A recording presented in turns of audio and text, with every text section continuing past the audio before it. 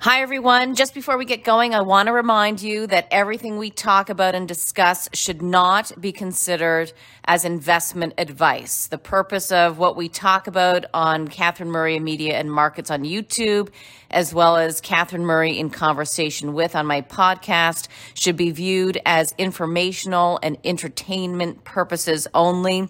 Please definitely do your own research, your own homework, and definitely consult an investment professional before making any investment decisions.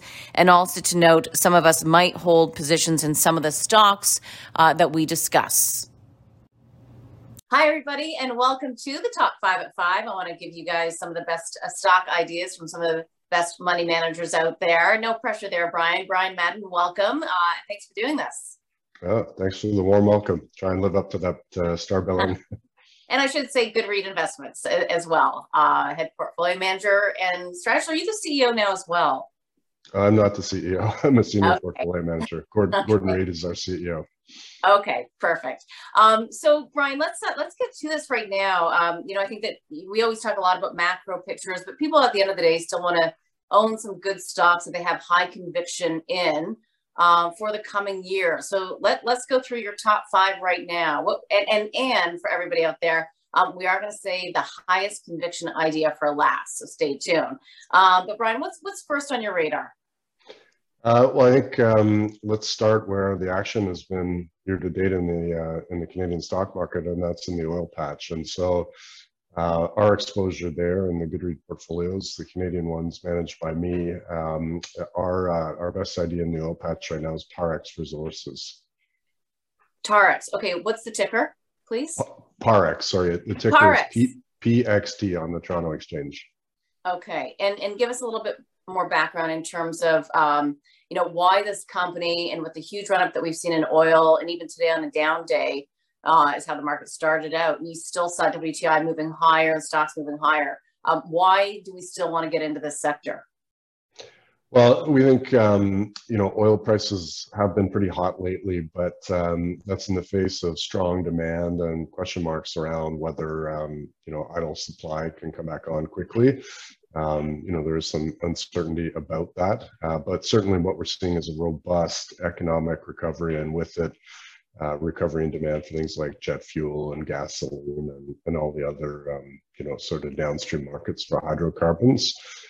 So that's why we like the space. And the other thing, not to be forgotten is positioning is pretty important here as well. So Catherine, we've been doing this, you and I, a long time, and certainly we've seen wholesale carnage in the oil patch for much of the last 7 or 8 years, since about 2014. To the point that, at the nadir, the weight of the exploration, production, and integrated oil companies in the TSX got down to sub 3%, which is a far cry from nearly 30% that it was 10 or 15 years ago. And so that's important because that level of weighting in the TSX equity benchmark makes it small enough that generalists can just overlook the whole sector and zero weight it. And we think now they're having a bit of a rethink on that zero weighting and, wrap yourself in greenwashing, given that energy was the best performing sector last year and given where oil prices are today. And PXT, the ticker that the company that we're talking about here, an oil producer in Canada, you say it's under the radar for a lot of investors. Why do you think that is? And what would be the catalyst to get it on the radar?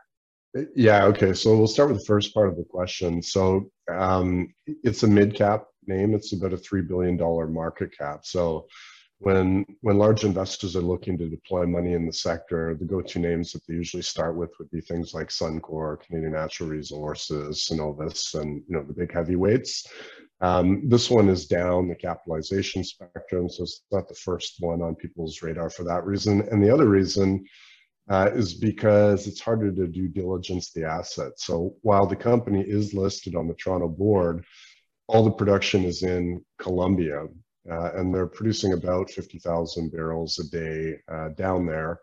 And they are one of the lowest cost producers listed on the Toronto board among any of the mid and large cap names, to the point that, Catherine, they actually made money in 2020 when oil was on its knees and most of the rest of the oil patch was cutting dividends, violating debt covenants, and generally in financial distress.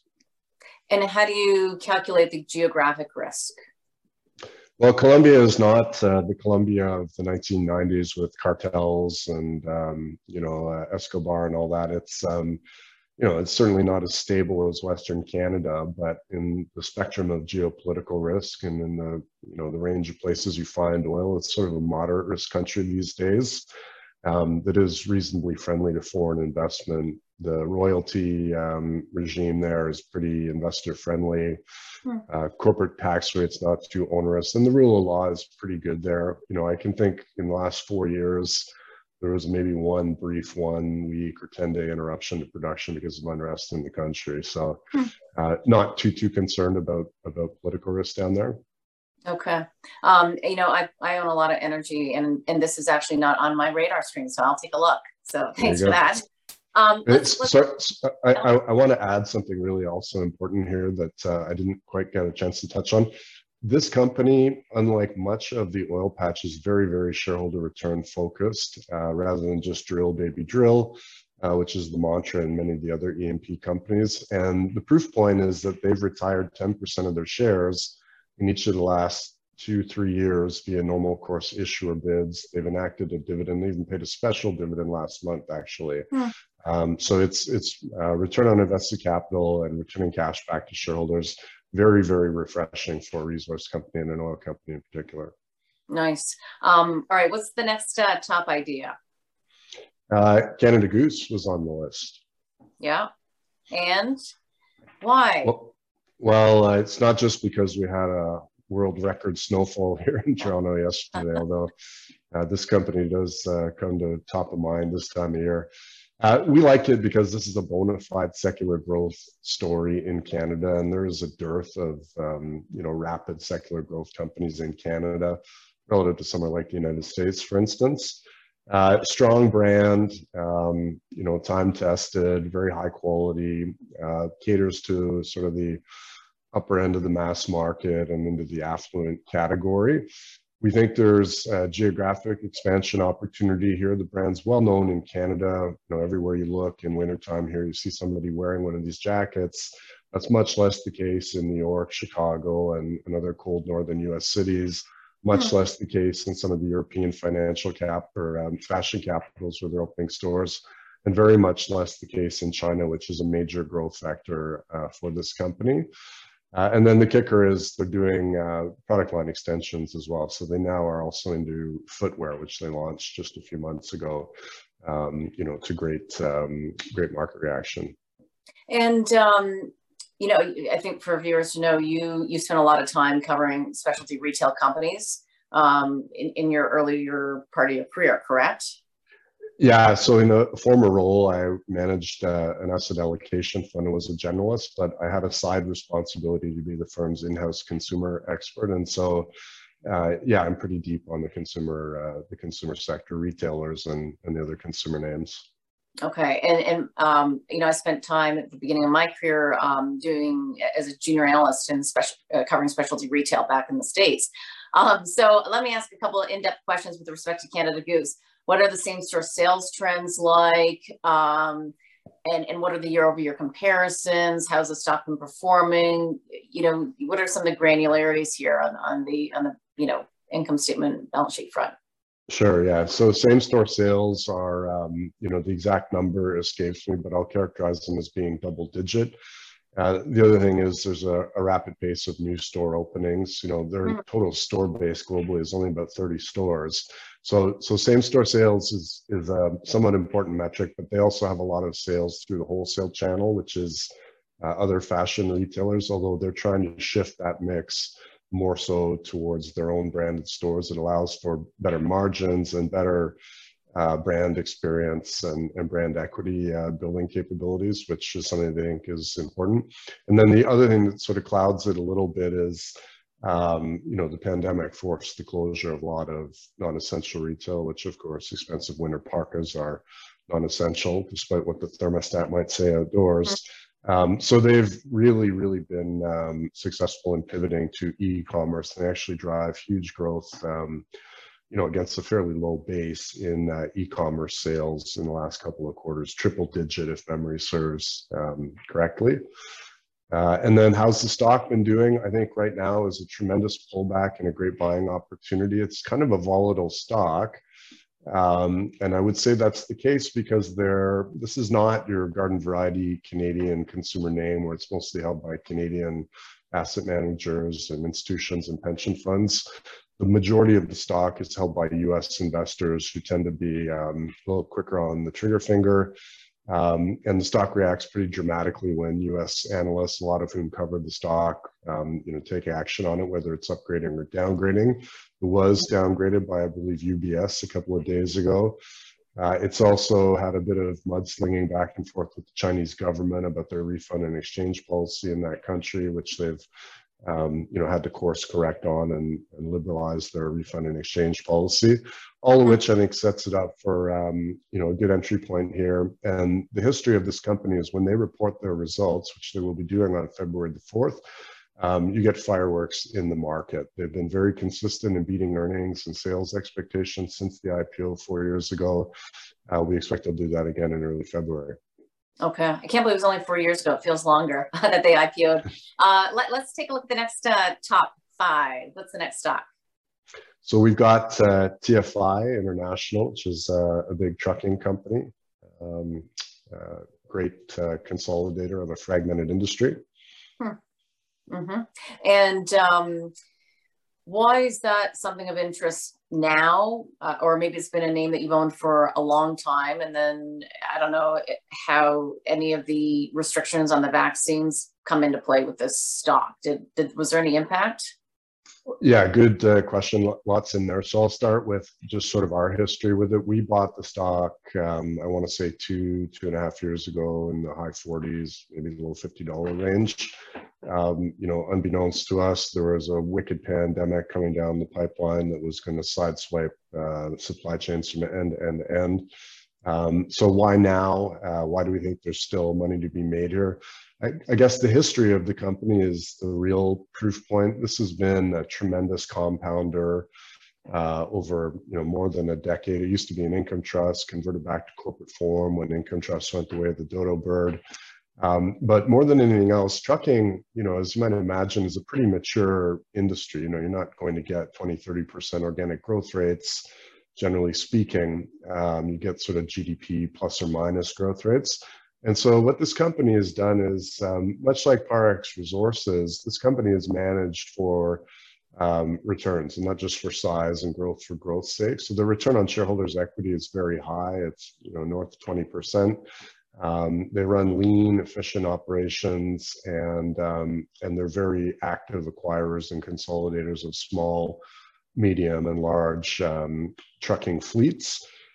With a big transformational deal, which they pulled the trigger on just about a year ago. They bought kind of an orphaned asset within the US shipping giant UPS. They bought their less than truckload division for about $800 million. This was fantastically accretive to their earnings, 25-30% once it's fully integrated and synergized. And it was, it came at a great time because right now trucking markets are as tight as they have ever been, which means the companies have pricing power in what used to be sort of a commodity price taker kind of a market. But capacity is tight. Backlogs to order trailers and tractors is very long because of these semiconductor shortages plaguing the auto supply chain. And then the driver market is tight as well. One of the reasons for which you touched on, which is this vaccine mandate, which is coming into effect that could tighten capacity even further with cross-border routes, drivers in the States coming out here to Canada. So they're just making an awful lot of money. Consensus has them earning about $6 a share this year, which puts it at about 17 times earnings, which is pretty undemanding for a company that's grown, at a high teens rate for a long time. I was wondering if the tightened capacity and the pricing power that the company has is priced into the stock. Sounds like from your perspective, it isn't. But at 17 times for an industrial company, maybe it is a little bit. It's sort of trading at parity with most of the other trucking companies, but it's much more profitable as measured by returns on invested capital, returns on equity, and it grows faster.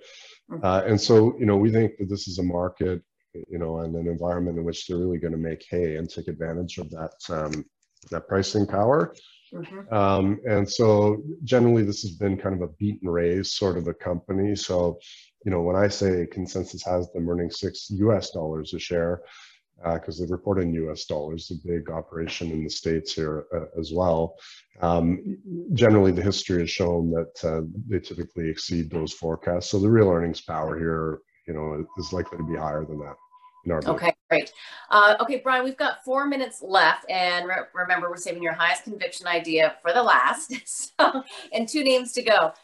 So what's the next one on your list? So the next one is Brookfield Asset Management, one of the largest alternative asset managers in the world, certainly the largest in Canada, core holding in our Goodread Canadian portfolios, and has been for many years, and I'd expect will be for years to come. And this stock has performed very well. Do you trim the position, or do you just kind of let it run? I'm kind of curious because time and time again it just continues to outperform. They just seem to run that company so well. Yeah, I mean, they actually disclosed at their investor day back in September in New York that they have compounded shareholder returns in Brookfield Asset Management and predecessor company, which is Brascan, at a 20% compound rate over the last 30 years. So I forget what that rolled up to, but it was something like a 30 or 40 bagger on $1 invested in the stock back then. So yeah, prudence would dictate that you trim positions and they get to be an outsized weight in your portfolio. And we apply that discipline to all of our positions, no matter how much conviction we have in the name, Brookfield Asset Management included. Okay, and just for anybody who has heard of the name but don't really know what they do or invest in, can you give us the one-liner there? Yeah, it's a big alternative asset manager. They manage about $550 billion across different long duration real assets like real estate, private equity, infrastructure, renewable energy, and a newly launched line of business reinsurance just in the last couple of quarters. So just a great secular winner with the shift towards alternatives and big scale and operating footprint advantage that few others can match. Okay, and they pay a dividend. A very modest dividend. I think the yield is sub 0.5%. It's okay. They sort of take the view that capital is better recycled and reinvested in the business and returned to shareholders. Ordinarily, we don't agree with that mantra, but they have, we give them the benefit of the doubt given their track record. Okay, and lastly, we've got about a minute left. What's the top idea? Highest conviction idea? Nutrien. So this is Canada's biggest mining company, one of the biggest agribusinesses in the world. They're going to make just a boatload of money this year because with high cash crop prices, corn, wheat, soybeans, we've got very, very, very tight fertilizer markets. So they mine potash, nitrogen, and phosphates. And they've got a great, very large downstream retail farm supply network that's here in North America, in Australia, and in South America. Stocks pulled back a bit in the last 2 weeks on an unexpected departure of the CEO. But we think that affords an excellent entry point, and in time they'll kind of get past that chasm and hire a very capable CEO. Anything there we need to know about or worry about? No, I'll just say that the CEO departure was not well telegraphed to the market. It was a second departure of a CEO on sort of short notice inside of a year, so kind of unusual. But Catherine, resource companies are about assets and people, and the assets in this case are 40, 50, 60-year reserve life deposits, world-class deposits of potash, nitrogen, and phosphate. So those assets are going to be in the ground regardless of who's in the C-suite, whether the chair's empty for a few months. And so we think they will conduct a search and hire a very capable replacement for the outgoing CEO. And in the meantime, with the shares off the high by about 8 or 9%, it's a pretty good and pretty timely entry point in what should be a great year for this company fundamentally. Okay, excellent. That ticker there is NTR. Brian, we're going to leave it there. We did top 5 in 20 minutes. So thank you for your time. A lot of great ideas there with the fundamental knowledge backdrop as well, which I think is so important to share to investors and viewers so they kind of understand why and where you're coming from. So thank you very much for that. A real pleasure, Catherine. Thanks for having me. Thank you. And we'll leave it there. Top 5.